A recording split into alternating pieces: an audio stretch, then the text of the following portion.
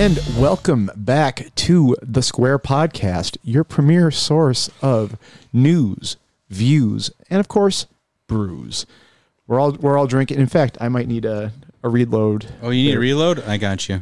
Something lighter. Snake's the producer and the bartender over here. He does it all. You know, we give him a lot of shit, justifiably so, but every once in a while he comes through with a nice cold brew. So thank you, Ryan. Guys, I am excited for our guests a little bit later on. Sally Schaefer, musician extraordinaire of Over and Out, Buffalo Bluegrass All-Stars, Creek Bend, McCarthyism. She kind of does it all. Yeah. She's a 5-tool prospect. Yeah, she's awesome. So we'll be talking with her in a little bit. But it's news. It's news of the week. News. It's news time, baby. It's the mother freaking news. We're doing it. Jim, what's the mother freaking news of this week? Oh man, if there's news to be had, we've got it. And let's start with our girl, especially your girl, Ree, India Walton. Certainly my favorite mayoral candidate, I have to say. Mayoral candidate extraordinaire, India Walton, got the big DSA bump this week. Oh, yeah. Yes. So India had already been endorsed by the DSA, but DSA-backed legislators specifically came out this week with a big announcement that included a fundraising push for India. So I'm just going to read a little bit of the announcement here. DSA-backed legislators endorse India Walton for Buffalo mayor. The 6 Albany socialists announced their support for the Buffalo organizer. State Senators Julia Salazar and Jabari Brisport, along with Assembly members Marcella Mitanez, Emily Gallagher, Zoran Mamdani, and Farah Sufrant Forrest, endorsed India Walton to become Buffalo's next mayor. The 6 socialists announced their endorsement alongside a massive fundraising push with the goal of raising $10,000 for the registered nurse in just 1 week. This is the first joint endorsement from the 6 Albany socialists in 2021 and demonstrates their commitment to building a statewide movement to fight for New York's working class. So, I mean, if you weren't sure about this being a proxy war against Andrew Cuomo before, I think I've made my case. Yeah, I mean, and this is a BFD, right? Oh, yes. I mean, getting downstate representatives involved in the Buffalo mayoral race, that's a BFD. That doesn't happen very often. It doesn't happen very often. It feels very much, or felt like very much for a long time, that in fact we were on the island down here. I feel like a lot of the progressive, socialist, left-wing, whatever you really want to call that group, kind of left Buffalo to its own devices. And I really don't blame them, considering that we are the city of like Carl Palladino and, you know, just a crazy coterie of ridiculous conservative characters here. But this is an opening for them, you know, like this is, if you're thinking broadly, if you're thinking about this race and you're hoping that India Walton wins and you have a firm ally and a foothold in Western New York, awesome. If you're thinking, hey, we want to drum up support for when we have a candidate who's running maybe to primary Chuck Schumer and we can build a base of support here in Western New York for that, sure. Or even like, you know, coming up against Andrew Cuomo, we have somebody further to the left and maybe we can make inroads there. Or even to flex their own muscle and to take on the role of kingmaker, right? I mean, there's something to be said that every elected official wants to be able to say that they have influence. And this is their chance to say we have influence outside of our own district. This is a chance for them to assert their independence and assert their roles as, you know, big deal politicians. Certainly. And I mean, there's always that concern. You know, I don't think we've heard this sort of talk in a long time, but also we really haven't had downstate influence here in a long time. But, you know, I bet if it ramps up, I'm sure the Byron Brown campaign is going to come out with things like, you know, my candidate or my opponent who has, I don't know, New York City influence or somebody who's not doesn't have a base of support here organically from Western New York. I could see if he even counter campaigns at all at this point. Well, the way he's been counter campaigning has been to embrace some of her ideas, right? I mean, he started off with like he's floating this UBI initiative. Yeah, and then shortly thereafter, just this past week, he came out with potentially looking at a municipal broadband for the city of Buffalo. Well, I'd like to hear that. I mean, so the way his counter campaigning is the way that counter campaigns usually run when it's primary is the centrist candidate tries to co-opt the ideas of the more reform-minded candidate. He also at this point, not that I know if these things even matter. I guess it matters insofar as like you're deigning to recognize your opponent as a candidate. But Byron Brown has not agreed to any debates or any, one-on-one discussions with India Walton. So, we'll see how that goes. But yeah, you're right. He's co-opted some of the more left-leaning progressive ideas of her campaign in some ways. But that being said, like the flip side of that, if you're Byron Brown, is if you think I don't have to do anything, you really are letting her momentum train start to take off. Correct. I mean, he's showing that he thinks he has to do something, and we'll be, not next week, but maybe the week after, we'll probably be doing a deep dive into campaign finance again. So that spoiler alert for all of you who love that. That's probably coming in a couple of weeks. Spoiler alert for all of those of you who hate it. A couple of weeks from now, you can take the week off. Everyone loves it. You love it. You all love it. Because the 32-day pre-primary campaign finance filing is coming up. And we'll get to see how much has the mayor raised, how much has he spent on this campaign. More interesting to me is how much has India Walton raised and how much has she spent on the campaign? Because, she didn't have a lot of money at the outset when we last looked in January. Mm-hmm. But when you've got statewide people looking to support you and national organizations supporting you, there's a chance that she's raising more money than people think she's raising. I mean, $10,000 in a week tells me that there is some serious money that's being put into this campaign. Like we said, I think we checked on Byron Brown's campaign finances. He was somewhere in the neighborhood of like 100 to 130,000, something like that, maybe a little bit higher. But and like something Burke brought up when we talked about that, right? Is that like if he was showing up as a rival candidate, we would talk about, oh my God, I can't believe how much money he has. We only talk about how little money he has because like we're used to him spending $1 million on a campaign. You can see that example in the Republican sheriff's campaign where John Garcia is running a primary against Karen Healy Case, and Garcia has like $70,000, and we talk about how he's got so much money because Karen Healy Case only had like $15,000.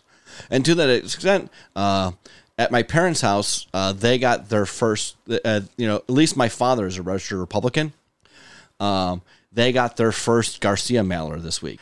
And we talked about Garcia in the past and how seemed like he was going for a centrist role. Well, based off of his mailer to a Republican household, not so centrist anymore. Oh, baby. Yeah. Uh-oh. I wouldn't have seen that coming. Yeah, it's weird. Big surprise for Republican primary that he's no longer centrist. It's all Bell reform and Second Amendment. Oh, weird. Yeah, surprise.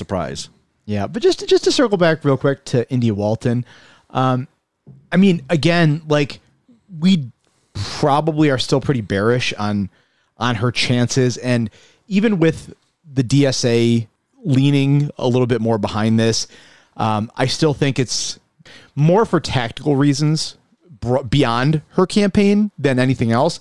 But I gotta say, like, to her credit, like she has taken what has been a grassroots campaign, really just like her and her network of friends and family members and, supporters, and like to turn that national, that's a pretty big deal. It's huge. Yeah. I mean, I will say that like, I'm not completely bullish on her campaign, but I'm more bullish on it than I was before. I think she's going to turn out a better result than she's given credit for. I think she's going to surprise a lot of people in the Democratic establishment. For sure. And for whatever it's worth, like even if she does lose this race, I think that, you can't count her out as a political figure here in Western New York. No. Like she's going to be a political force. And I wouldn't be surprised if, look, she wins the mayor's race. Holy shit. Like what a coup. Unprecedented, frankly, honestly. Like, I mean, the closest thing to it would be when Grisanti beat Antoine Thompson for state senate, and that state senate seat was ranked as the second safest Democratic seat in New York State, and Grisanti won on the Republican line. Antoine Thompson was just like a historically bad candidate at the time. It's not that Grisanti was even a great candidate, but he raised money and he ran a campaign, but he ran it kind of like India's running hers, where it was slightly under the radar. Like nobody really expected Grisanti to win. It was a shock on election day when he won. I remember showing up to the Grisanti election party on election day, and mainstream Republican leaders were like floundering to come in the door late because like it wasn't on their list of things to do that night. Was to show up to the Grisanti party wasn't even something they considered to think about. Like it was so far down the list of the realm of possibility. And now the next thing you know, like they're scrambling to show in the door. And it was hilarious to me to watch them walking in, and I was, and they see me there and I just laugh. Ha ha ha ha ha. Yeah. I mean, and even further still, because I think Byron Brown is a much, I mean, whatever you have to say about the man as mayor, but I do think that as a politician, he's much better than Antoine Thompson. Oh God, yes. By many leagues. So this would be just completely unprecedented, out of left field, really a massive, massive win. But even if she doesn't win, and that is, I think, still at this point, the likely scenario. She's going to be somebody who is definitely a major figure here in local politics, or could set herself up to be for the foreseeable future, and could easily be elected. Who knows? City council, or maybe even a higher aspiration than that. Right. So we're rooting for her. I mean, God, that's the kind of candidate that I think we've been longing to see. We've said it a bunch on the show, but the momentum is really starting to pick up. But we'll see where it goes. In I'll say non-politics news, I guess, but this is more like local stuff happening that's not good. Yeah. I don't have a good category for this other than this is kind of scary. Oh yeah. I'm going to read from the Investigative Post site here, but Buffalo schools still reeling from hack. So if, listener, you're unaware, there was a ransomware hack of the Buffalo school system back in March. Basically their computer system and their cybersecurity was compromised. It turns out that the actual hack, we're finding out now, is much more severe than what was initially let on. So this is from an article by Lane Dowdle in the Investigative Post. How bad was the hack of the Buffalo School District's computer system in mid-March? The paper equivalent of lost documents would fill KeyBank Center to the rafters, one source told Investigative Post. The missing records include decades of teaching materials, student records, and some 5,000 applications for admission to school in September. Systems essential to the operation of the district, such as legal and accounting, are crippled. The hack has caused minimal disruption to classroom instruction and distance learning, but it's impacted the physical operation of school buildings. Automated functions such as operation of heating and cooling systems have been disrupted, for example. Ryan, you're our tech guy. I'm the nerd on this podcast. What's up with this, man? Well, I don't know the extent. So we call it a hack, but a hack can mean many things, right? I'm not sure if any information was compromised or stolen. But when you talk ransomware, it's not that anything's stolen. It's that all the information that the school system had is locked up, and you won't be given the decryption key unless you pay a certain amount in cryptocurrency or whatever to whoever the party is who's locking the files. I'm not sure if they've been given a ransom or they've attempted to pay it, but if you don't have a good backup system, which I'm sure the underfunded school system doesn't, all your stuff's basically gone. As somebody who's worked for the government on and off for the majority of my professional career for the last 20 years. Yeah. Well-funded IT is not something that happens there. I mean, No. Part of it is because, like, I'm going to get in my soapbox here for a little bit, but, people are always like, well, we got to cut funding for the government. We got to pay the least amount possible, Sure. right? We This got is what happens. Cut taxes. And when you cut funds as much as possible, what happens is when shit gets fucking hacked or ransomed, then they're like, well, we could just back it up with our state of the art, LOL, LOL, LOL, LOL. Yeah. IT people aren't miracle workers. And Right. if you've got some, if there's not a campaign to inform your employees about ransomware attacks and opening suspicious emails And- bad files, then it's going to happen. And nothing against the IT workers who work No. in the government sector, No. but when you're offering salaries that start at like $40,000 for IT, Yeah. you're not going to get the cream of the crop. Yeah. I mean, it's You're not paying a competitive salary for the there's position. that, and there's probably the workload versus people to actually do what's needed to be done, right? There's not the staffing to do it. Oh, it's dramatically understaffed and underpaid. Right. We might get to why there's worker shortages elsewhere, but But in other words, it looks like it's a ransomware. The data's gone, which is bad, as opposed to your data's been stolen and some nefarious actor has it and it's going to do something with it. Well, right. And I mean, 5,000 applications have been lost too. Yeah. Letters gone out to like parents and stuff. Yeah. Yeah. I mean, it's like, serious. And I think the school system tried to keep it under wraps for a little while. Right, I mean, couldn't do that for long. right, because next year, like the attendant, like whoever gets into city honors is just going to be whoever shows up first. Yeah. Yeah. Maybe I'll show up first. Right? Yeah. I would love to have a degree from city honors, so I'm going to show up. What's up, fellow kids? Billy Madison. That's, Do that all over again. I was thinking Steve Buscemi. Oh, yeah, right. Yeah. What's Yeah, up, yeah. fellow youths? How do you do, fellas? Well, he was also in Billy Madison. Yes, it was actually in Billy Right, Madison. yeah. He was. Yeah, it's ridiculous, and I just feel so bad for these kids and their parents.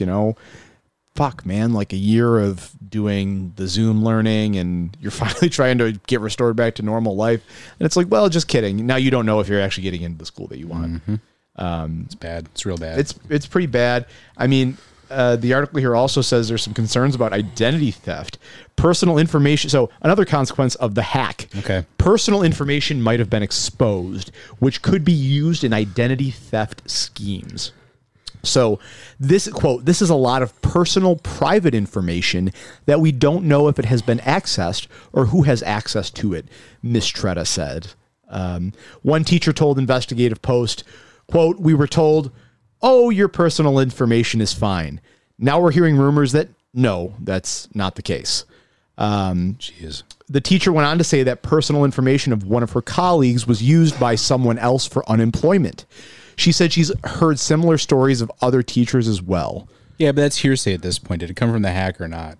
I've heard stories that, aside from being related, I mean, maybe it did. Maybe the information was I mean, compromised. but- here's how, like, if you're a hacker, you're going to make the most money off of this. Isn't like a filing for unemployment off of like a underpaid teacher's salary. Right. It is these 17 or 18-year-old high school seniors who are going to be eligible for student loans. Yeah.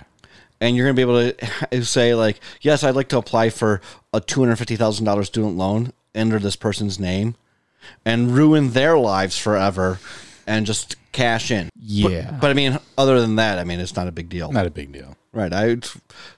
Look the other way. There's no big deal. Nothing to see here. Oh my God, look at this car crash, everyone. This same thing happened to, ECMC a few years ago, ransomware attack. It could happen anywhere. Right. It could happen to the best, most secure network in the world. Right. Well, isn't that what happened with the oil pipeline that caused a gas shortage? I guess so. I mean- was it a ransomware attack? It was a ransomware attack, and they had to pay like a $5 million ransom to get their oil pipeline running again. There you go. Yeah. All it takes is one person clicking a file. That's it. That's they if I remember correctly from reading the stories about the gas pipeline shutdown, is they paid $5 million to get the debugger to get to run. And I bet it was worth it. Otherwise, they wouldn't have paid it. Oh yeah, I'm sure it was worth it. Yeah. When it shut down gas fuel services from like Shreveport, Louisiana, all the way up to like DC. I got my trash bags full of gas in the garage. Right, yeah. I've been filling up cans full of gas, like coffee cans full of gas, for years, waiting for this moment. Yeah. Finally, time to cash in. I'm sure it's all still good too. Yeah, that's my Dogecoin. Gas coin? Gas coin, the old gas coin. Yeah. Yeah, and I'm sure it's all perfect. I've been keeping it in a hermetically sealed room. Oh, beautiful. You're doing it right. I've said it before, and I'll say it again. The internet was a mistake. You're absolutely right. The internet sucks. We It's fucked up. Yeah, We it's fucked up. society. Right. Al Gore, you fucked up bad. Jesus. You fucked up, Al. Well, we have no good segues this week. I'm going to level with you. There's no way to connect. Hodgepodge, folks. There's no way to connect like a huge compromising of public information and intelligence of very important matters with Cole Beasley coming out and saying he's against the vaccines. There's no way to conflate. You can't connect those because But he didn't say he was against the vaccines. oh, Did he? excuse Let's me. clear the air here, Jim. Are we gonna clear Cole Beasley's good name? Buffalo Bills wide receiver Cole Beasley and rap star. Well, and rap star Cole Beasley. No, what he said, like the CDC said, you don't have to wear masks inside anymore. Yeah. If you've been vaccinated, and he responded with like, "Well, what if I've been doing that all along? Is that illegal now?" So it's not like he's a vaccine denier. He's just more of a mask denier. Okay. He's keeping an open mind about this subject. He did tweet out that I'm not a scientist, so I don't know what's correct. No, he's not a scientist. So who gives a shit? No. We're talking about Josh Allen, Cole Beasley. They're meatheads. Right. Who gives a Yes. shit? Well, they're public figure meatheads. Yeah. That's the big thing. They're multi-millionaire meatheads who are, for better or worse, have a massive platform. Not as big as our platform. Not as big as our platform. Not as important as our platform. Right. They might have a bigger platform. We have a more important platform. All right. Yeah, we're the only meatheads you should listen to. Right, Yes. yeah. Right, yeah, because we're all scientists. Yes, we Yes. are scientists. I do have my MD from I'm going to steal a community joke from Columbia University, like Jeff Winger. Beautiful. Yeah. You're smart. Thanks, man. Yeah. Yeah, I bought it online. Right. Internet was a mistake. Yeah, internet was a mistake. We're all PhD MDs. Yes. We are scientists, just like Guided by Voices said. Yes.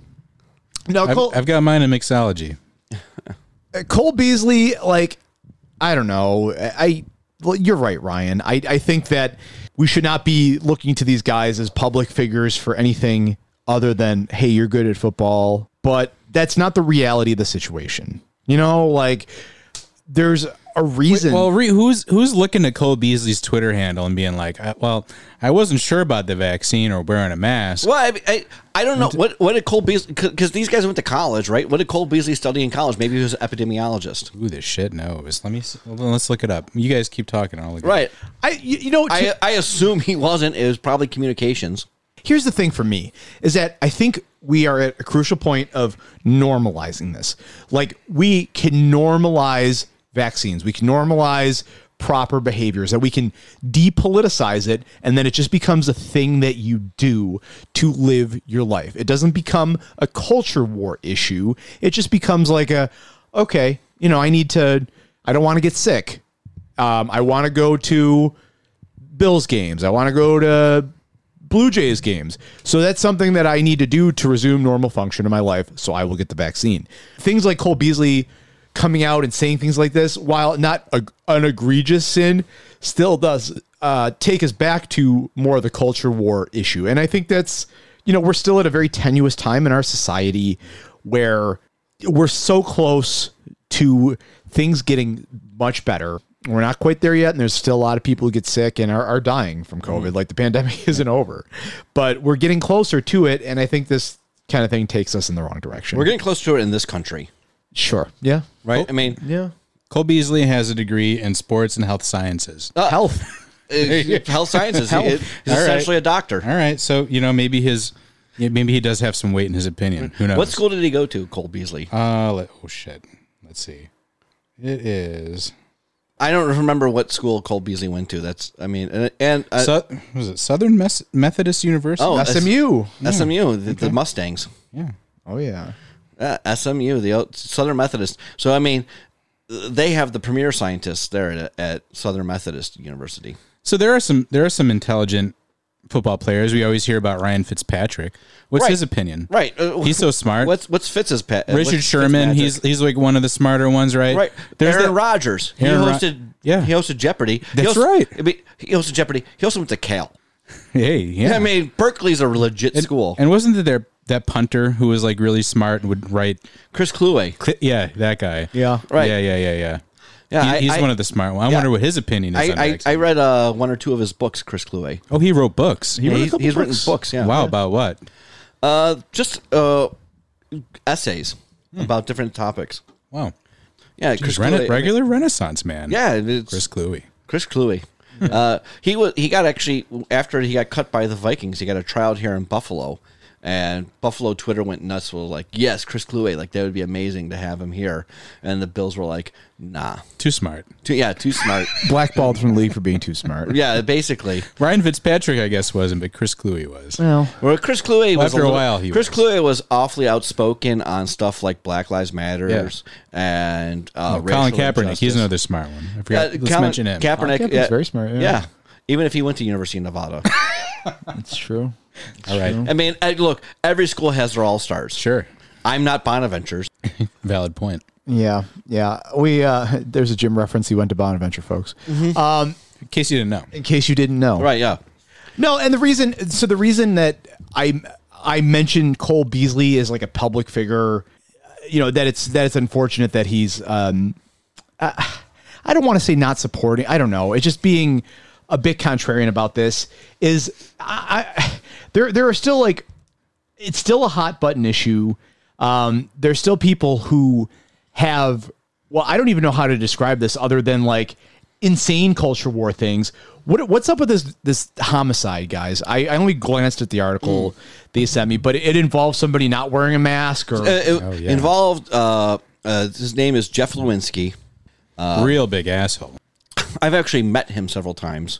His family used to own the Marilla Grill in Marilla. No shit. Which had amazing sandwiches and was probably best known for having no cell service because they had the legit old tin roof in there. Wow. So as soon as you went inside the building, you got no cell service whatsoever. But he's from West Seneca. He was at a bar in, I think, West Seneca. And somebody was wearing a mask and was like giving him shit about not wearing a mask.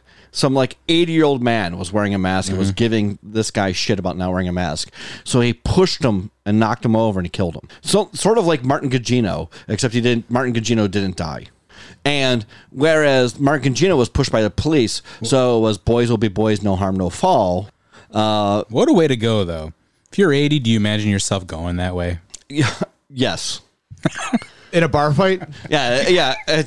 I've always imagined myself being pushed over by a Lewinsky, not just anybody. I mean, there are better things to bar fight about, though. Well, I mean, not to disrespect the man, but right. But I mean, the adhering to rules during a pandemic is up there on my list of things a hill I die on. Yeah. Hey, my 80-year-old grandfather mostly lived through a pandemic, except he got pushed over by some asshole in a bar. It's tragic. Mm-hmm. Because this asshole was so threatened by it. And now he's facing like up to 5 years of jail for homicide. Yeah. There's again, this isn't Cole Beasley's fault. This isn't, I blame Jim's explicitly Cole Beasley for this. Jim's going to blame explicitly Cole Beasley for this. It's not his. I'm going to boo him every time he catches the ball. Cole Beasley's fault. You killed that 80-year-old man, Cole Beasley. Right, yeah. I'm just saying that, we need to depoliticize this and bring the temperature down and just... Is this the same area in the brain that lights up when you got road rage? It has to be. It has to be. It must be. So just remember, when you have road rage, you're capable of this too. Yep. Check yourself. Yep. Check yourself, listeners. Right. And in the vein of... I'm glad that my road rage takes the form of just yelling at people. Yes. I mean, I might yell horrible things, and I do yell horrible things at people when I get mad at them when I'm driving. Yeah. Although not as much anymore since I'm on medication. Great. Yeah. Now that I'm medicated, I don't yell at people nearly as much as I used to. That's a good thing. Yeah, no, it's a good thing for both me and it's a sign that the medication's working. But I used to yell horrible things at people, like, I hope you get into a car accident while your children are in the back seat. Oh, wow. Because, I was angry. At no point did I ever, like, ram somebody else's car or get out of my car and, like, threaten them. And if that did happen, you could always blame it on Cole Beasley. Right, yeah, it was always Cole Beasley's fault. You always have an out. Right, I was like, well, it's not my fault, it's SMU's. It is, as with most things, I blame SMU. Right. Mm-hmm. But in the vein of bringing down the temperature, so to speak, on this, things like the Shot and Chaser program here in Erie County. Doing pretty good. We talked about this last week, I believe. Mm-hmm. Big news, folks. People around here like to drink. Yeah. And we'll do almost anything for a beer. Right, yeah, including getting the vaccine and then driving home. Yes. And in fact, I believe Flying Bison has also come out that they're... Flying Bison has come out not just that they're involved with the Shot and a Chaser, but also that they're doing happy hour starting in June. And if you show up and that you've already been vaccinated, that they're offering some sort of discount for you thanks for not having to be bribed. Flying Bison is such a staple of the community. Flying Bison, going way back, they've always been great. Yeah, Tim is the man. Yeah. Tim the Herzog family. Support him. Just great. Support Flying Bison. I really enjoy a lot of their beers. Oh yeah. I semi-enjoy some of their beers, but I really enjoy a lot of what they're doing there. Trusty Rusty, baby. The Rusty Chain is just chef's kiss. Mm-hmm. Oh yeah. Yeah. So the Buffalo Aloha is also very good right now that they've got out. Yeah. Yeah. No, I mean, that's great. Just like stuff like that, where we're leading it towards a public health crisis that we're all working towards together, and not this huge polarized political statement. Right. You know what else is a public health crisis? Alcoholism. But I mean, we'll get to that one later. But vaccination wise, we're doing pretty good in the state. 62%. Yeah. One shot. I think it's like 53%. Fully vaccinated. Yeah, we're doing all right. And like, I know, like, rates are dropping. For like my nephews, I've got a 23-year-old nephew. He's got his first shot. He's got a second shot in a couple of weeks. I've got a 13-year-old nephew. I think Thursday he gets his first shot. Great. So pretty soon we can have a Tamil family reunion. We can get all the stars are here. Yes. So that's exciting. I mean, again, we're moving forward with that, and I think we're doing a pretty good job here in Erie County. So Cole Beasley, do better. The Cole Beasleys of the world do better. Be a little bit smarter, be a little bit more understanding of your platform, and help get us to a better place. Right. We're not asking you to be Chris Kluwe. We're just meatheads unite. Right. Under this one cause. Right. We're not asking you. Calling all meatheads. We're just asking you to be better than baseball players. Yes. Easy to do. Yes. And speaking of baseball players, while we're in the wide world of sports, so dear listener, we apologize. They changed the rules on us. Right. We got sandbagged. We figured out the game and they changed the rules. Yep. All right. So the Blue Jays tickets were not on sale last week. Nope. They moved them, and now they're on sale this week. This week. They moved them a full week for the safety of everybody involved, especially Cole Beasley. Yes. Yes. So you get to see your Yankees, your Astros, your Marlins, the big Marlins contingent here in Western New York. Right. That's everybody who loves the Miami Marlins. I mean, it's probably just people who love Derek Jeter because he owns the Marlins now. Yeah. Sure. He'll be there. He'll definitely be there in person. If there's anything that Derek Jeter has on his schedule, it's going to Buffalo in summer. As Jim will agree, the greatest shortstop of all time. Yeah, without reservation, especially defensively, the greatest shortstop of all time. Undeniable in most circles. So speaking of smart MLB people or how dumb they are, I remember Steve Garvey. You don't remember Steve Garvey? Mm-hmm. He was on Wheel of Fortune. I remember I was watching as a teenager, and like I was just crushing him at Wheel of Fortune. He's one of the dummest guys I think I've ever seen on TV. I mean, baseball is full of the dumbest guys. Oh my God. Baseball is full of Terribly dumb. Because like, unlike like basketball or football, where like you have to go to college for at least a year or two, or hockey, which is a wealthy sport, which means that generally you have higher educational achievement levels because you're coming from a wealthy family. Baseball doesn't have any of that, and baseball is just full of the dumbest fucking people on earth. You got like Brandon McCarthy, who is smart, and then just a bunch of idiots playing baseball. I feel like Drew McGarry and David Roth here, just remembering some guys from baseball. So yes, yeah, we remembered some guys. We remember more guys. Maybe we'll make that no, we're not going to make that a mistake. We're going to steal their defectors bit. Well, that's another subset of Twitter is dumb baseball players, right? What is there? Kurt Schilling. There's who's that other guy? There's I don't know because I follow mostly smart baseball guys. Oh, is that like right? I follow like Brandon McCarthy, Pedro Martinez, The guy on the Angels back in the day. Name was Harold Reynolds. maybe. Harold Reynolds was an Angel and a Seattle Mariner, and he is dumber than dog shit. Mm-hmm. Well, speaking of somebody who'd be dumber than dog shit if they stayed in Buffalo, let's talk about our boy Jack Eichel. He's not going anywhere. He's not going anywhere. If you read Canadian hockey media, Canadian hockey Twitter, he is untradeable right now. Because every single offseason, he's bitched about the Sabres management, and no team wants to put up with that. He's a good player, but he's not Connor McDavid. Whether Jack Eichel wants to be in Buffalo next year or not, he's going to be in Buffalo. He'll be in Buffalo. Well, this is if the GM's worth any shit. He's not. He's not going to. Next question. Okay. Next question. Well, let me ask you this. Are the Sabres better or worse with Jack Eichel? Oh, they're definitely better. They're better. With, Right. They're definitely better Absolutely. with him. I mean, he's probably one of the top 15 players in the league. They're definitely better with him. I mean, I guess the question is like, what do they get back in the trade? Yeah. If somehow if they're able to like roofie like the Oilers general manager and get Connor McDavid back, well, then they're better without him because they got Connor McDavid, and he's the best player in the league that's not named Sidney Crosby. The Buffalo culture war that runs hotter even than the blue cheese versus ranch one is, of course, the tank or the not to tank. And, I occasionally enjoy just lording over how superior I feel thinking that the tank was the fucking stupidest thing I've ever experienced in my life. And I'm still mad about it. But I agree with Jim. I think we mentioned this before. GMTM. We should have let that shit play out. We should have let GMTM give a chance. There it is. Yeah. That's my take on watching my team lose. Request denied. Yes, request denied. By the way, the dumb baseball player I was thinking of was Aubrey Huff. Oh yeah, Yeah. He is dumber than dog shit. Yeah, he's pretty dumb. Look, again, we're not the sports podcast, but people are talking about Jack Eichel. Of course, how could you not be?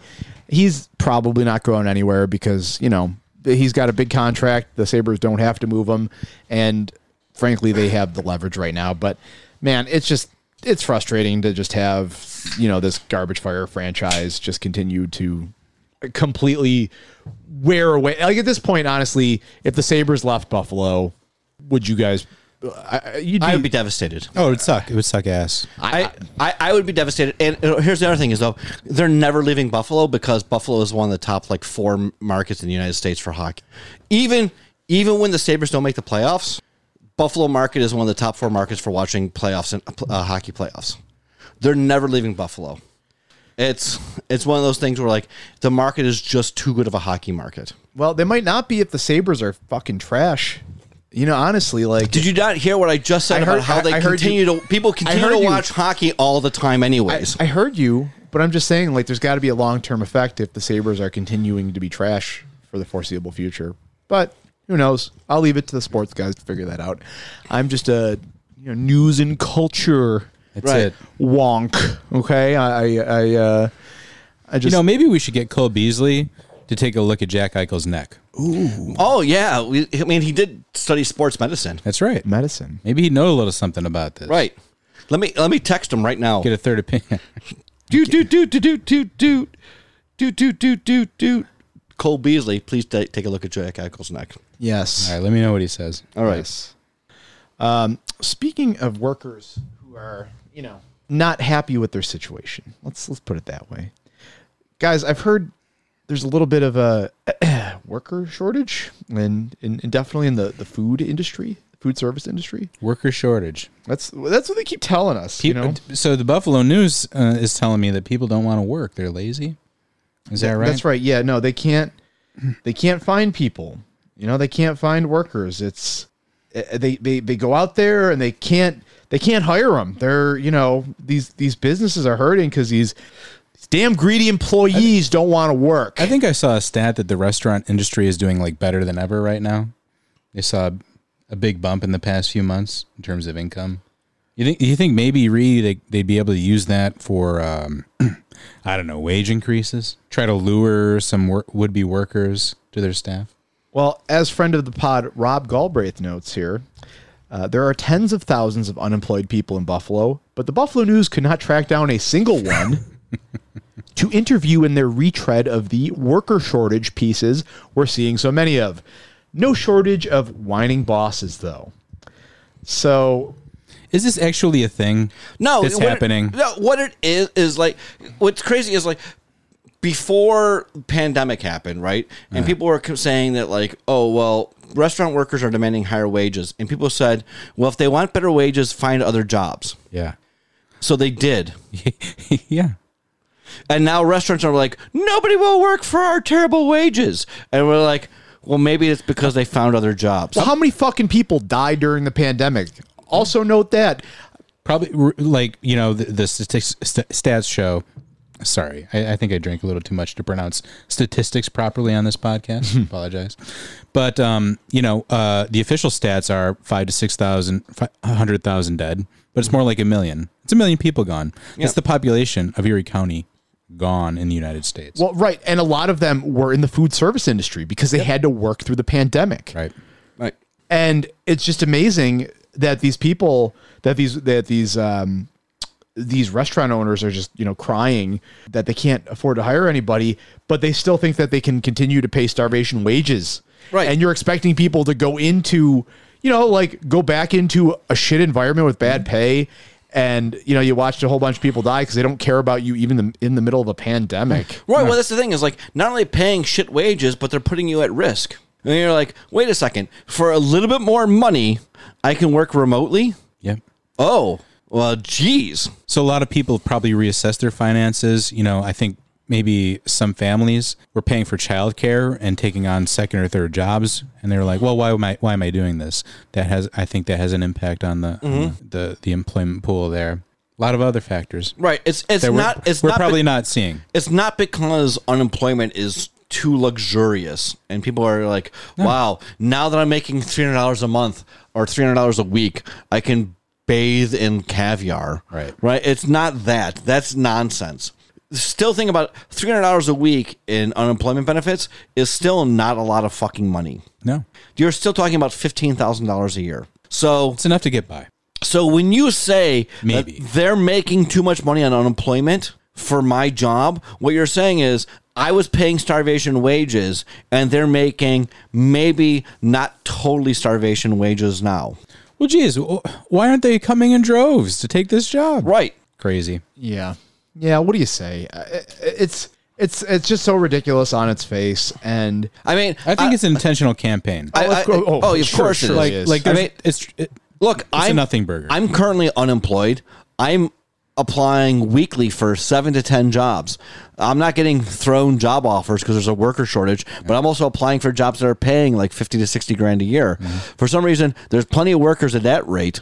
Well, Jim, I'll tell you what. If you knew some guys.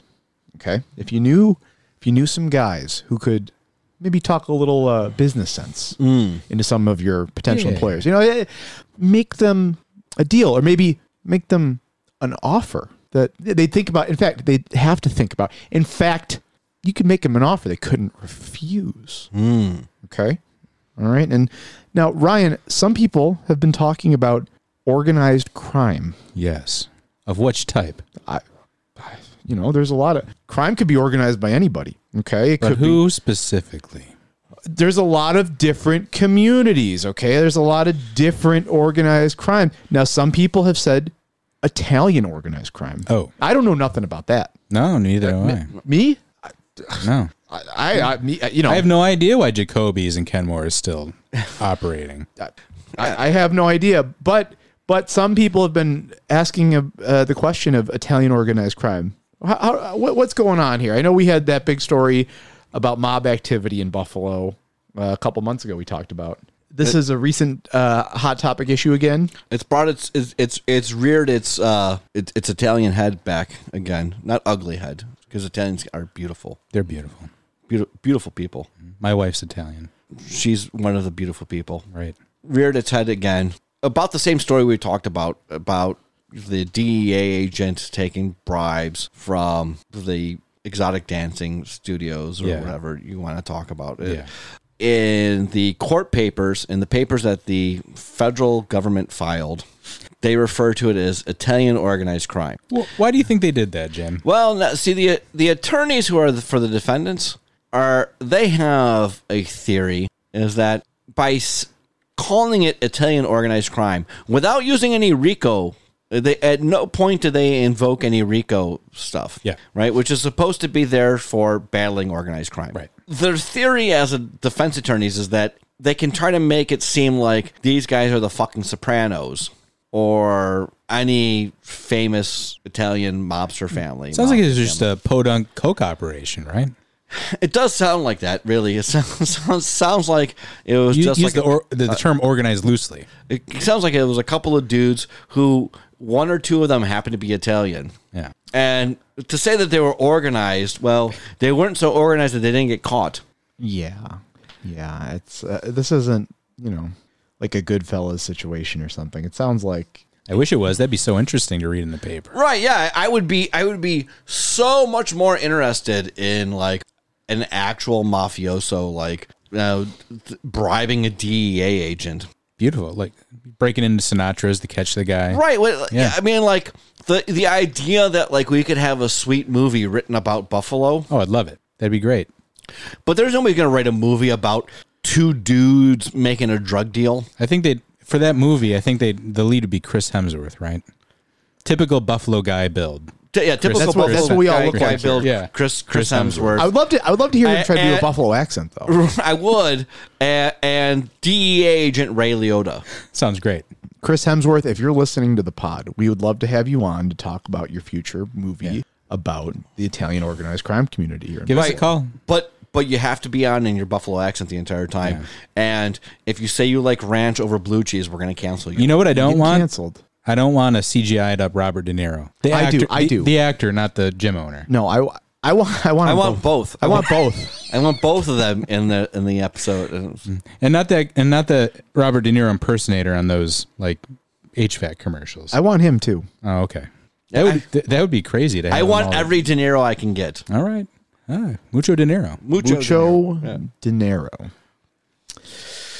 Yeah, so organized crime, not gonna talk about it. Right. As far as we can tell, not my business. Everything's okay here. Everything's cool. Everything's fine, okay? Right, yeah. Official square stance. Hey. Capiche? Capiche. Look the other way. Right, yeah. What are you looking at? I'm walking here. Nothing. Mm-hmm. Exactly. All right, official square stance, friends of the Italians. Absolutely friends of the Italians. I don't think we have much else this week except, I guess there's the dipshit landlord, Jim. Oh, yeah, we do have the dipshit landlord. So there was a Lancaster landlord who spray painted on his tenants, or the roof of his house. Roof of his house and on a piece of plywood up against the house of another house he owned. So the tenant had owed back rent? Because of the pandemic, yes. The tenant was not paying because they were covered by the rent moratorium. Right. In both cases, both the house that he spray painted the roof of and the plywood up against the house that he painted, where he painted their names and how much money he said that they owed him. Cool. Yeah. Cool and extremely legal. Right, yeah, like I'm not sure what they sue him for, but I hope they own the homes afterwards. Please. Yeah, fucking asshole. So that's all we have for news of the week. But before what about the Trelf? Well, I was just about to say, before we wrap up, though, Okay. I would be remiss if we did not mention the Trelf closing. This is a huge deal, honestly. Look, we're having a musician on the show today, and if you couldn't tell, based on the name of our podcast being based on the old Thursday at the Square, we love music. Part of the reason I think that living in Buffalo, quite frankly, is tolerable. This city, this region, this stupid place can be so frustrating and immiserating at times. But one of the things that really makes it redeemable and enjoyable to live here is access to incredible music acts, local music, bands that we get from across the country, which, quite frankly, for a city of our caliber, are probably way out kicking our coverage on. Right. I mean, and one of the things that we really luck out on is that, like, we get all these great Canadian bands here, right? Yes. We're one of the few American cities that plays into Canadian music, and we tremendously luck out by being so close to Toronto, both on our American international bands, but especially the Canadian bands, and playing music here. And I've seen numerous Canadian bands that might not have had the reach in the United States that they should have had play at the Trelf. It's true. The Trelf, just such a great place. So intimate setting, comedy, music. It was a great place, and actually considered, out of all the music venues in Buffalo, the best acoustic. Yeah, the acoustics were fantastic there. Beautiful. And upstairs from Susan New York Deli, which has Yes. tremendous miso dressing. Yeah. But guess what? Their landlord decided that they want to turn it all into residential space, despite the history of the Trelf, its popularity. Great.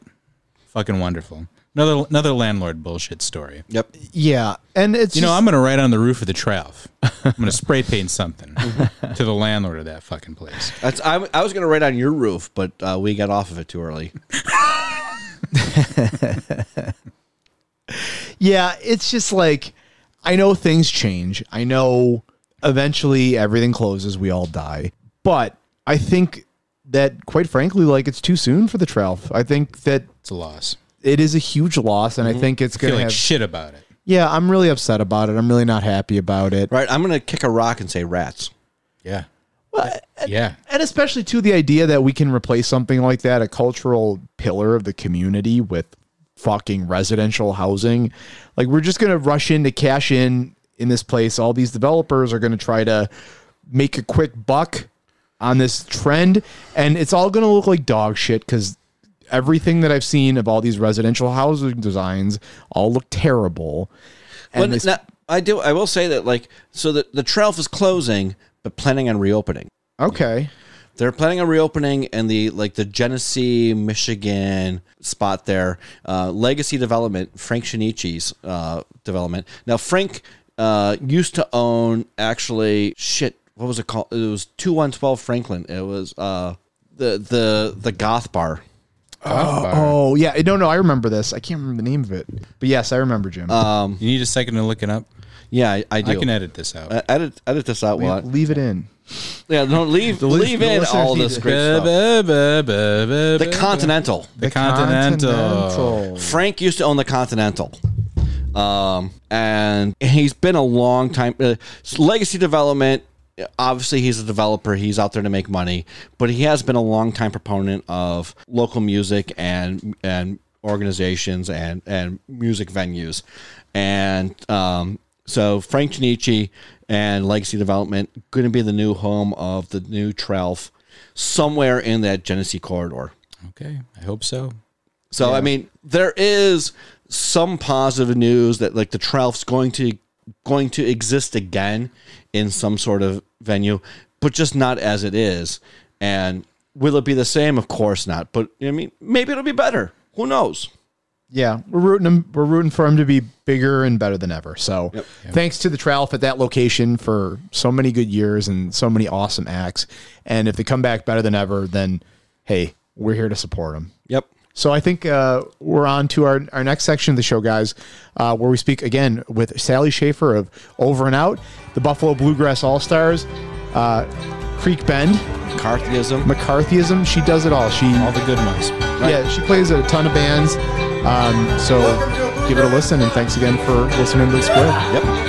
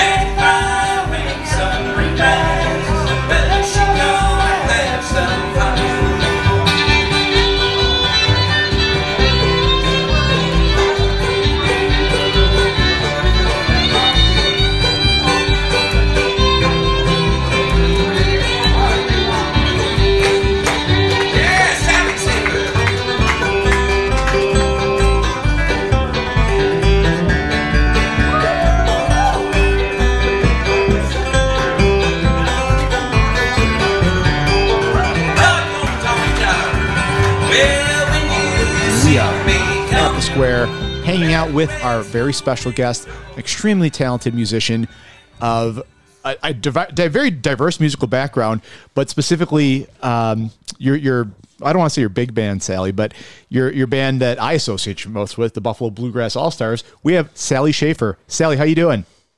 I'm great. How are you all doing? We're hanging in there, gang. Doing better now. Yeah.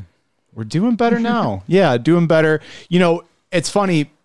We've talked a lot about music in different ways on this program. We even talked to a promoter on the show before, but this is our actual first honest to goodness musician interview.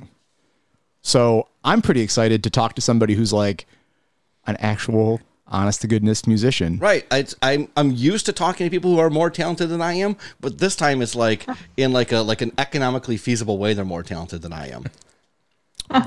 Right. Like a lot of the people that we have on here are like super smart or like write like crazy papers. This person will make you dance, right? And you know, make you have a good time, which is way more valuable to me than reading a paper. Right. Yeah. Take that, eggheads. Take that, nerds. So Sally, you are again, I said, like an extremely talented musician of many different disciplines, but the bluegrass thing. Talk to us, our listeners, who can you introduce like bluegrass? Because I know a lot of people are going to hear that and think like country or "Oh Brother, Where Art Thou?" Like, give us the lowdown on bluegrass. So it's probably best or most succinctly described as a mix between old time and country music, and also blues and jazz music. So, people were emigrating from the British Isles and Ireland, coming over to the eastern part of the United States, and those ballads and songs and tunes that were coming from those areas of Europe and into the U.S. kind of mixed with, or turned into like this mountain music in those areas, in the Appalachian areas of the United States, and West Virginia, and then moving over into Kentucky and Tennessee. And so those styles of music moved out of the mountains and also and were being played for, square dances and other types of folk dancing and things like that with what you would think of as traditional old-time instruments, fiddle, maybe mandolin, guitar, banjo. And then that music, which was mostly just used for dancing primarily, was also starting to become influenced by music that was on the radio at that time, which would be country, blues, maybe some jazz. And all of those styles sort of came together when Bill Monroe, who is known as the father of bluegrass, started his couple of bands. He grew up in Kentucky in a very musical family. Everybody in his family played an instrument. His older brothers played fiddle, so he started on mandolin when he was young. And he played in family bands for dances and things like that. And then eventually he had his own band with one of his brothers called the Monroe Brothers. And then he kind of started doing his own thing with some other musicians, and he recorded in Nashville. And they didn't really have a particular sound yet. He just kind of had a bunch of folk instruments together, and but they were influenced by other things that were going on at that time, other types of music. And eventually they kind of found their own sound. And the instruments that they had are what we would typically think of as bluegrass instruments now. So fiddle, mandolin, upright bass, guitar, and banjo. But originally they didn't have what we now associate with the real bluegrass banjo sound, which is that three-finger style. It wasn't until a later iteration of the band, when Lester Flatt, guitarist, and Earl Scruggs, banjo player, came into the band, that really became one of the main elements of what we associate with bluegrass now, and that's the three-finger banjo picking style, the Scruggs style banjo. Before that, there were some people that played three-finger style. Scruggs learned it from somebody. He kind of picked it up from somebody and then made it into his own technique. But a lot of people played what is called clawhammer style banjo, and that's where you strike the melody note with your thumb and then downstrike the rest of the notes with the tips of your fingers, back of your fingers. And that was more of like the mountain old-time style of playing. So the three-finger style was kind of not as well known, and he sort of crafted that style, and it became well known through Bill Monroe's band, Bill Monroe and the Bluegrass Boys. So obviously there's a lot of different influences. It's not all just one thing. Old time, country, even some, maybe like Celtic influence coming over through the United States, through Appalachia, old time music and country and blues and jazz. And the blues and jazz part of it comes in, first of all, in the blues scale. There's a lot of bluesy sort of notes that get used in bluegrass music and these modal tunes and things like that. And it's not always a major or minor tune, but also the improvisation that is really central to bluegrass. If you go see a bluegrass band, you'll see pretty much every instrument will take a solo at some point during a song. And they're always like, the more virtuosic you can be, the better in some of the faster tunes. That's a huge element of bluegrass music. And the other thing that's, I would say, is a big characteristic of bluegrass music is that high tenor vocal style. And the tenor is oftentimes the lead vocal, which is not always the case for other types of music. Maybe a baritone is more of the lead vocal. But in bluegrass, there's always this high tenor part that they call it the high lonesome sound.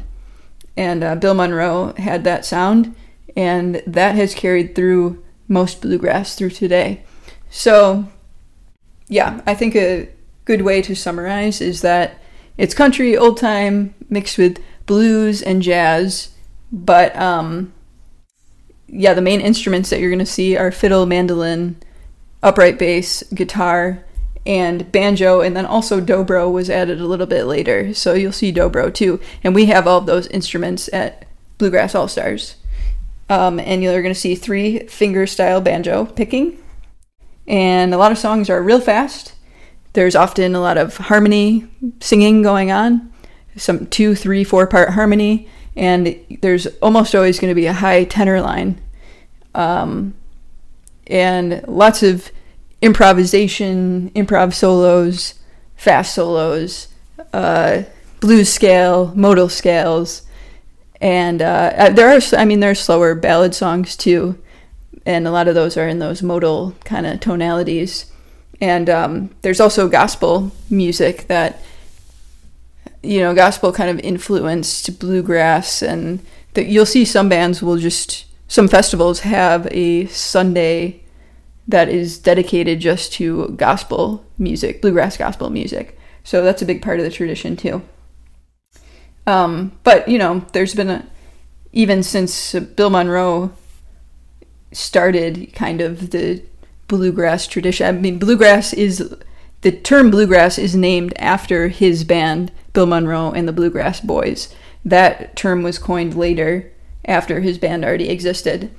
But since then, there's been other kinds of styles that have been incorporated into bluegrass music too. Tony Rice is a guitarist, and he has kind of more of a jazz background, so he's incorporated a little bit more jazz into his bluegrass music, and other people have been influenced by that. Punch Brothers are a modern bluegrass band. They started, Chris Thiele is a great mandolinist, and he's been in a couple bands. Nickel Creek is one of them that I really liked. They were kind of more folky, but a little bluegrassy sometimes too.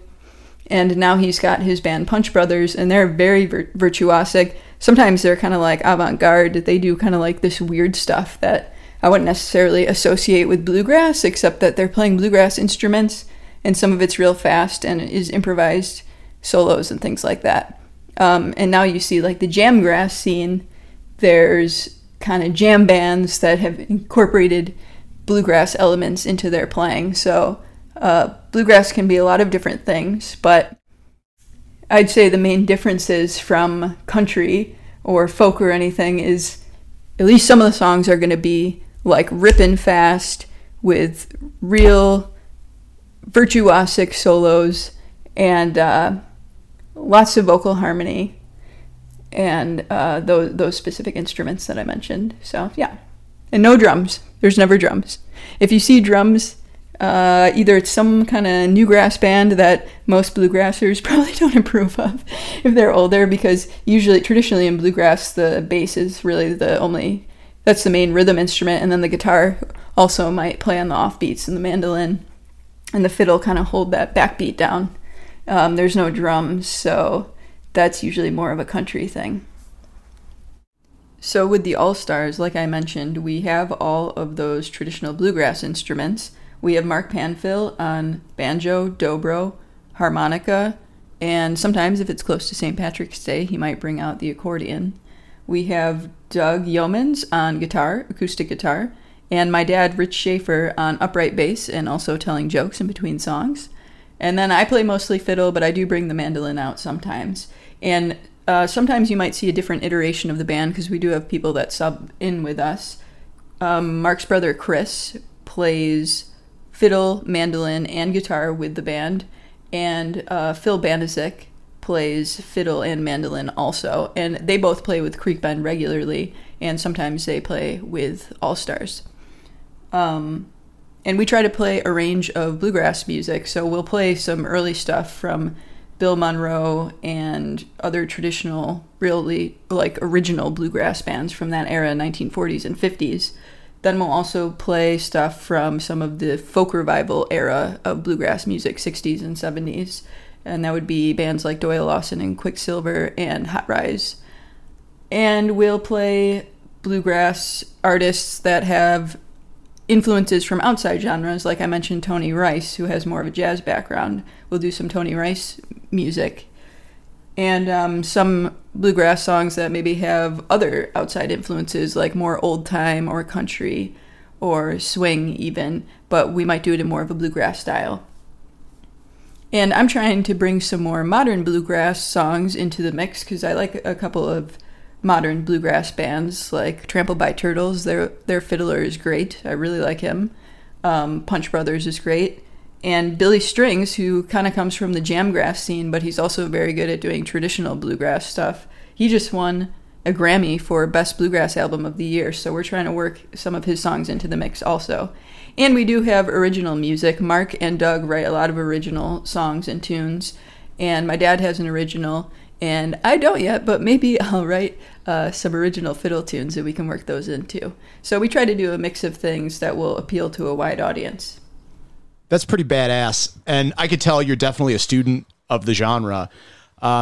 What drew you into bluegrass? Like what got you to being like, because I guess to me, and again, pardon my extreme ignorance here, but it seems like, if I had to guess, I would think it might be like an older person genre. Am I just extremely ignorant of like who plays bluegrass music in 2021?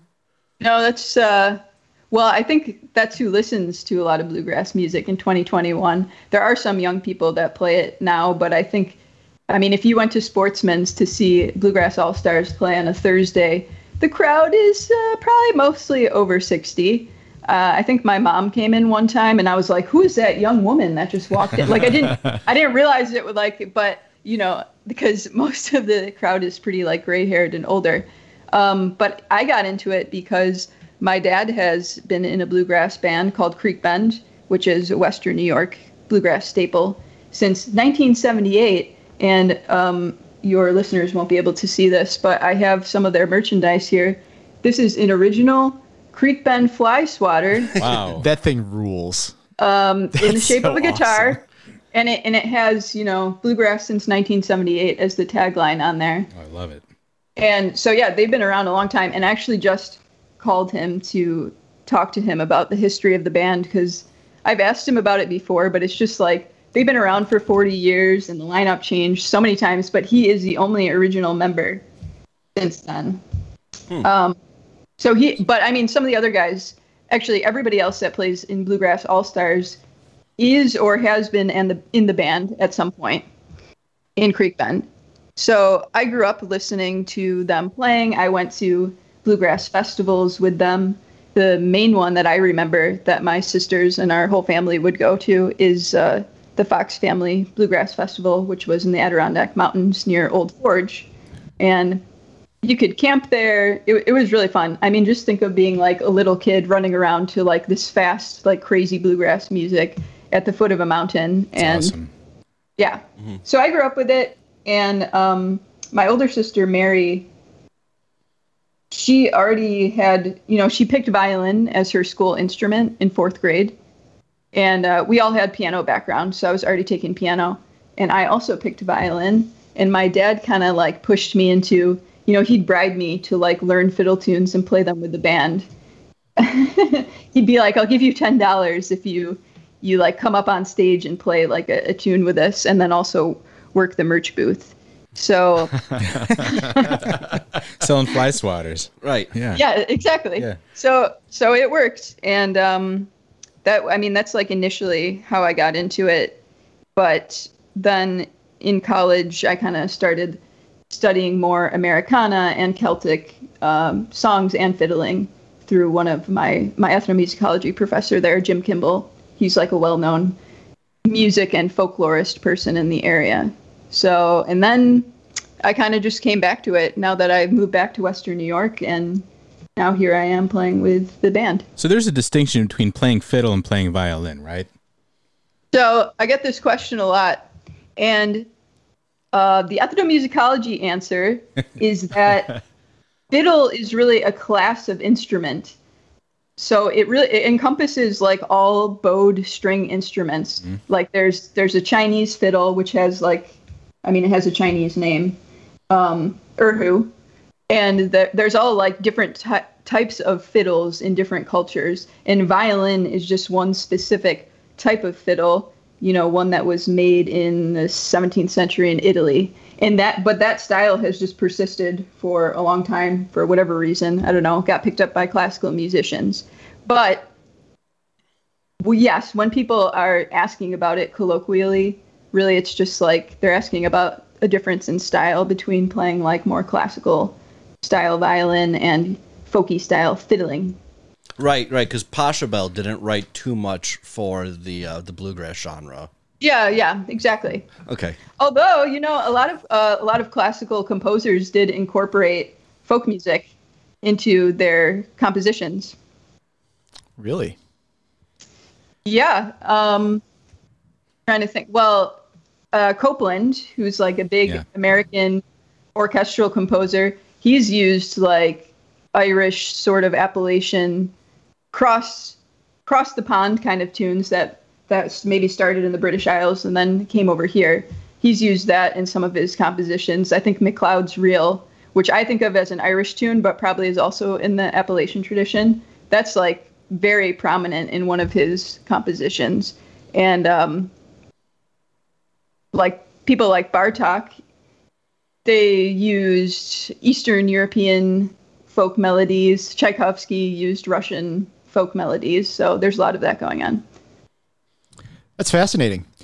That's really cool. There seems to be a lot of like blending of different musical styles. Like even you're talking about the history of bluegrass. There just seems to be just an amalgamation all the time. Now, are you, the music that you play, like I know you have a very diverse background musically. Like what are you sticking solely to bluegrass these days, or are you doing like other, like branching out into other musical genres? Well, like I kind of said, actually, one of my main backgrounds is in Celtic music, especially Irish, but then also for my master's degree, I studied Welsh music in Cardiff, Wales. And unfortunately, there's not a whole lot of Welsh music going on here, so I really don't get an opportunity to play it that much. But I do play with some Irish bands. I've played with, I call them an Irish pub style band because they do a lot of those like sing-along Irish drinking songs and those, like ones that are kind of more like Irish American. Maybe they were like written by people here, but like Irish immigrants. And that band is called Finnegan's Punch. And I've been playing with them for, I don't know, since I was in college, maybe like 7 years or something. And we play mostly around St. Patrick's Day, but I also play with an Irish rock, Celtic rock, alt rock band called McCarthyism. Oh yeah. Oh yeah. Yeah. They've been around a long time. And I just started playing with them a couple months ago. And that's really cool because they're working on new music all the time. And, a lot of it is Celtic, but some of it's not. They kind of have their own thing going on. So that's really fun. And my other big band is Over and Out, which is totally different. It's an indie folk punk band. I do play fiddle in it. But pretty much all the other guys in it are from like a punk background. They've been in the punk scene in Buffalo for a while. And the keyboard player's been in like the prog scene. So just kind of a mix of, we're not too heavy, but it's a 5-piece band with full drum kit, bass, electric bass, acoustic guitar, keys, and then fiddle. So kind of mix of genres there. I am fascinated that you can keep all that straight in your head. You're busy. Yeah. Oh, and I forgot, I should mention Celtic Spirit Pipe Band. I started playing with a Scottish pipe and drum band a couple of years ago because I saw them at Niagara Celtic Festival, and I was like, this band is awesome. They do some like military, like traditional pipe and drum stuff, but they also have guitar and bass and keyboard and flute, and they add all this other stuff, and they did like Game of Thrones, and I was like, oh, I have to join this band. This is amazing. So I play with them. They mostly play over the summer, like big festivals and stuff. So have that going on too. Wow, it's like you didn't have enough on your plate. I need another Game of Thrones band. Yeah, right. I mean, that's sick. Yeah, no, I mean, I know we're still in COVID time, so I don't want to say like what was it like during the pandemic, because I guess we're still there. But musicians clearly were hurting, and it was a weird time for everybody. I know stuff is opening up now. Just real quick, Sally, like what did you do to keep engaged, or did you play gigs, over Zoom, or tell us a little bit about that? Like, what was it like for you as a musician during COVID? Well, one of the first things that I did is one of my friends, just through like indie music scene in Buffalo, she was going to start hosting a virtual open mic with some people that she knew, because her name's Christina Stock. I know her. Oh, she's you do? Awesome. Yeah, she went. Yeah. I went to Time and she went to Mercy. I've known her for years. Well, she hosts. I think it's a weekly open mic at Daily Planet, like in normal times. And then someone who I didn't know but I met through this open mic night usually hosts an open mic at Gypsy Parlor. His name is Devin Mullen, and so they we're kind of going to join forces to do this virtual open mic that they would trade on and off hosting. And I wasn't really going to do it because I mean, mostly I just play fiddle in other people's bands or like sing in other people's bands, but I don't really do solo stuff that much. And I was like, I don't know, like I'd have to prepare material and I'm just not sure. And then she was like, Sally, I'm the only girl who signed up. So of course she got me on like the feminist, like musician front. And I was like, okay, fine. So, I signed up, and that I was just doing. I mean, it's still ongoing, although they've kind of scaled it back a little bit now that things are reopening. But that was going on weekly for the whole pandemic, and that's kind of all I had for a while. I talked to a lot of musicians who were just like, I don't have any motivation because I don't have any projects or shows coming up. So like, what's the point of? I don't have anything to practice for. And I was like, yeah, that's why it's good for me to be doing this open mic, even if I never perform these songs out. It's just nice to be able to present them to like a small group of people. They were doing it over Zoom. So I had that. And then a friend of mine from college, he was, I don't know what his main degree was in, or maybe it was in dance. He was a dance student there. And he's doing his MFA now, also in dance. And he asked me to compose a ballet score for him, so I was working on that, which is still kind of in production right now. And a bunch of people also asked me to record violin remotely on different things. So just a lot of different home recording projects that I was doing for people. I also recorded at Select Sound for a couple of different projects. I know Andrew Cothan is one of the engineers there. So it's just right around the corner from our studio here. Yes, they're awesome. I love them. They're a great studio. Yep. Badass. Are there a lot of like, because it sounds like everybody's like, hey Sally, you wanna record with us? Are there like are you not to denigrate any other violin players, but it sounds like you are the one. They're like, oh yeah. Yeah, no, Sally regularly shits on other violin players. I would never. Actually, there's like, I do know several violinists, fiddlers in Buffalo, and they're all, I mean, there are so many very, very good fiddlers, violinists, just musicians in general in Buffalo. And I think the only reason that I get asked to do some of these is because networking, and also maybe just like the style that I'm writing. I mean, how many like punk fiddlers exist anywhere in the world, but also here? Yeah. So I think maybe it's something about the style.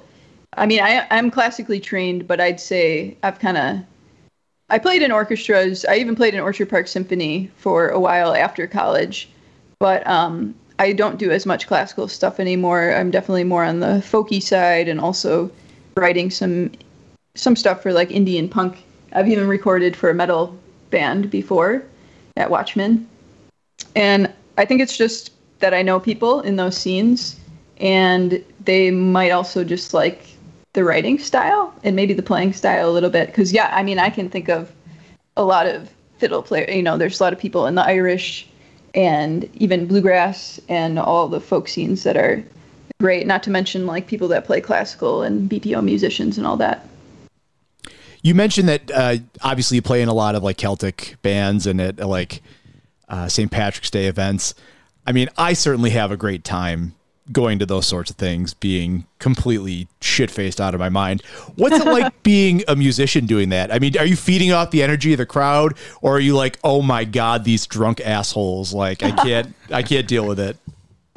Well, it depends. There can be kind of both of those things. So I'd say because I just started playing with McCarthyism, normally they do that big like Live at O'Larkin thing, and that's like huge, but that didn't happen this year, so I haven't done that with them yet.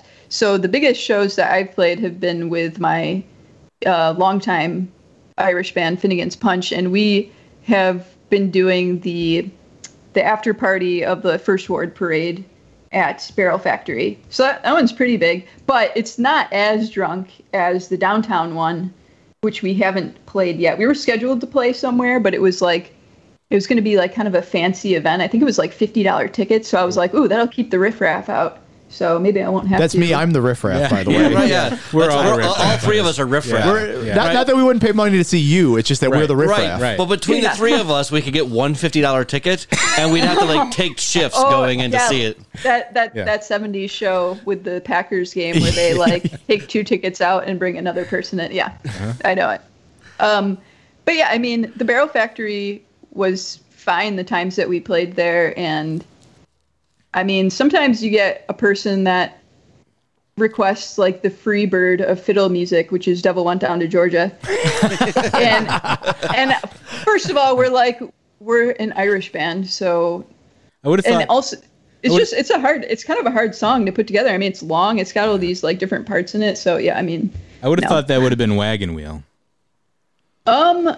I don't know. People do not like. We do actually play that song. Yeah, so if someone requested it, I think we had requests for like Ed Sheeran because he has a song called Galway Girl that is a different song. But you sometimes get a little heckled, but not too. I mean, people are mostly just in good spirits. I think they're just happy to hear like Irish music with a real fiddle, and we have a penny whistle player. So Sally, so if the devil came up to West New York and offered you a fiddle of gold for your soul, you wouldn't take that bet?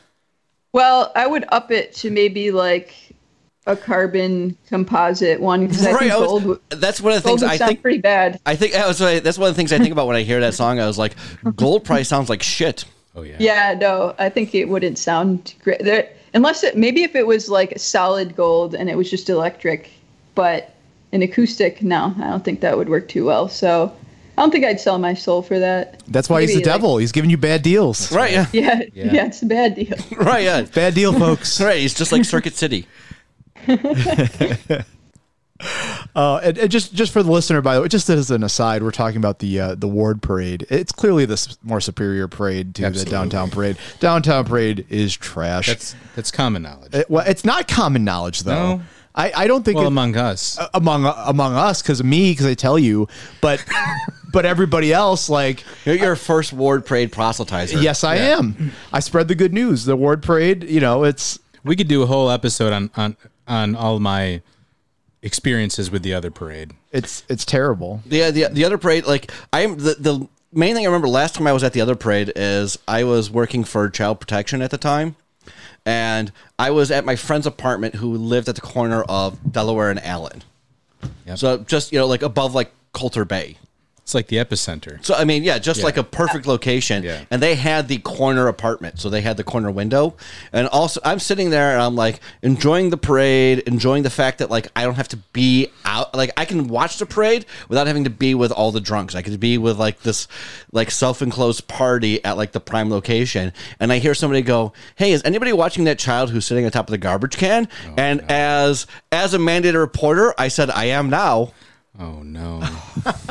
Oh, geez. Abandoned children. The Downtown Parade. At the Downtown Parade. Not a place for kids. No. Not a place for children. Yeah, Sally, so tell us, like, what stuff is opening up, as I've said, as everybody knows. It's still weird to think about that it's happening, but, baby, it's happening. So, where are you playing? Like, we got any gigs coming up with any of your various bands that you're trying to get out there? Oh, yeah. We got a bunch of gigs coming. I have to like open my calendar to make sure I don't. All right, so Buffalo Bluegrass All Stars plays every first and third Thursday of the month at noon. It's a free lunchtime show from noon to 2 p.m. at Sportsman's Tavern, and that happens every single month, first and third Thursday. And then McCarthyism, the Irish and alt-rock band, we play the first Thursday of the month at Sportsman's also. So I'm there twice. The first Thursday, I have an afternoon show and an evening show. And that's like 7 to 10 p.m. at Sportsman's. And then my punk kind of band, Over and Out, we are playing our first full band show because we've done a couple like duo live streams with either me and the guitar player or the keyboard player and the guitar player. We had a couple, or, he just did some solo over the pandemic. And then recently, guitar player and I did a duo like acoustic show at Milky's, but we're having our first full band show with all 5 people on June 4th at Upstairs Good Bar with The Missing Worker, which is kind of a prog band. Yeah. They're pretty sweet. Yeah. Is there a band you might, I know maybe you hate when people do this, so I'm sorry that I'm doing it, but just for our listeners who aren't familiar with your music. Okay. Like, yeah. like an analog band, like if you like blank, you'll like us with Over and Out. Supertramp. I don't remember Fiddle and Supertramp. It's on the B side. You weren't listening close enough, Ryan. People, well, I like to call it grim folk music. That's kind of what we labeled it. But for regular people, we say indie folk punk. And a lot of people would relate Rob, the guitar player's writing, to Conor Oberst's like Bright Eyes kind of stuff. So it's a little like, it's just sad. A lot of it's like depressing, but the actual lyrical content. But, you know, it's upbeat with the drums and everything. So we've also been compared to Flogging Molly. I really think that's just probably because of my fiddle style, but the drums also. So those are probably the big two. Some mishmash of those two things. Of Conor Oberst and Flogging Molly. Mm-hmm. Yeah. I think I saw that show at Edgefest once. It's pretty good. I saw Flogging Molly I think I've seen them a couple of times actually when they had Thursday at the Square and then now Canal Side. And they were great both times. It's a good show. That's awesome. Some of my favorite bands, like to me, the mark of a good band is like they could play like really depressing ass sounding music, but when they play it live, it's just like you're like rocking the fuck out. That's how you know they know how to work a crowd, because they're like, yeah, all right, I'm gonna sit in my room by myself and be really depressed and write this, but when I'm out with you, we're gonna get you moving. That's exactly how it is. That's how it was when I saw Conor Oberst at Bayville until he got too drunk. Until he got too drunk to play, and then he had to leave. Oh no! That was the infamous Phoebe Bridgers show, That's right? right. Yeah. Yeah. Sufjan Stevens, when he came to Buffalo a few years back, same thing. He just was like depressing ass album about his mom dying, and then it's like the whole crowd is rocking because he's good. Yeah. But I'm excited to maybe I'll check that out, Sal. I'll throw the Decemberists in there too. Yeah, they're good for that. Yeah. But you said, when is that show at June 4th. June 4th at Good Bar. June 4th, yes. Cool. Upstairs Good Bar. Upstairs Good Bar. Yep, Upstairs Good Bar, which is a great location. Oh, I love it. I went there for a New Year's Eve party one time. Oh. That's about as much as I remember it. But I showed up for Upstairs Good Bar for a New Year's Eve party, and then the rest of it's kind of hazy. It's a good party. Cool. All right. Go ahead, Sal. I'm sorry. Oh, I was just going to say I was downstairs at Good Bar for New Year's, whenever the last time we were allowed to be out was 2 years ago, I guess. Yeah. That was pretty good. I remember the whole night. There were balloons. It was fun. It wasn't that good if you remember the whole night. Yeah, I guess. And now, do the Bluegrass All-Stars have anything coming up? Oh, yeah, that's the first and third Thursday. Oh, I'm sorry. At Sportsman. Yeah. Well, I don't think I explained this, but like Bluegrass All-Stars kind of just formed out of my dad's band Creek Bend, because I think Dwayne Hall, Dwayne and Denise Hall are the owners of Sportsman's, which has been around since the 80s. They're like a legendary Americana venue that a lot of big Americana bands tour to. And then, of course, they have a lot of local people play there also. But I think Dwayne kind of just asked Creek Bend if they could put on a lunchtime thing there. But one of the members is not retired yet. He's still a teacher, so he was not available. So they kind of just like developed Bluegrass All-Stars to be the thing so that people wouldn't like assume all of the members of, it's now interchangeable. Like they could have anybody sub in. Bluegrass All-Stars is like, it changes, the lineup changes all the time. It could be anything. You never know what you're going to get. Although the regular lineup right now is my dad, Rich Schaefer, me, and Doug Yeomans on guitar, he's a great local guitarist. He plays in a lot of different things, country as well. And Mark Panfill, who is a multi-instrumentalist. He plays everything. Banjo, dobro, harmonica, accordion. So it's pretty much just been like a Sportsman's band for those lunchtime shows. But we are booking a couple things over the summer, and one of them is at Knox Farm in East Aurora on July 16th. Nice. So that's like a regular evening show instead of a lunchtime one if people are working during those. What about Creek Bend? Do you know what's going on with Creek Bend? Do they have anything planned this summer? Creek Bend has so many things over the summer, and they're playing the Perry Chalk Fest, which is Perry, New York, around the corner from my undergraduate school, Geneseo. And it's cool. It's a nice little event. They have like vendors and stuff and food, And then they have like people who are really good at chalk drawing do a bunch of competition pieces there. That's July 10th. Wait, And, what? yeah. It's like a chalk drawing competition? Yeah. Yes. I've never heard of this in my life. Yeah, man. Yeah. The Perry Chalk Fest? Yep. Perry Chalk Fest. Right by Letchworth State Park if you want to go for a hike after. Yeah. Make a weekend out of it. No shit. Or maybe, Perry Chalk Fest probably has a beer tent, so maybe go for the hike first. All right. Yeah, good point. Yeah, exactly. Trying to see. Yeah, they have shows around. They're the Eden concert series, which my dad, of course, books. I think they're playing one show there. McCarthyism is also playing there at some point in August. So there's a lot of things coming up. You guys got a pretty, you have to have, like, this has to go from being like, because I mean, it just in my personal life, I went from like, okay, I'm at home doing nothing to now it's like, oh my God, I want to do everything all the time. I can only imagine what that's like as a musician.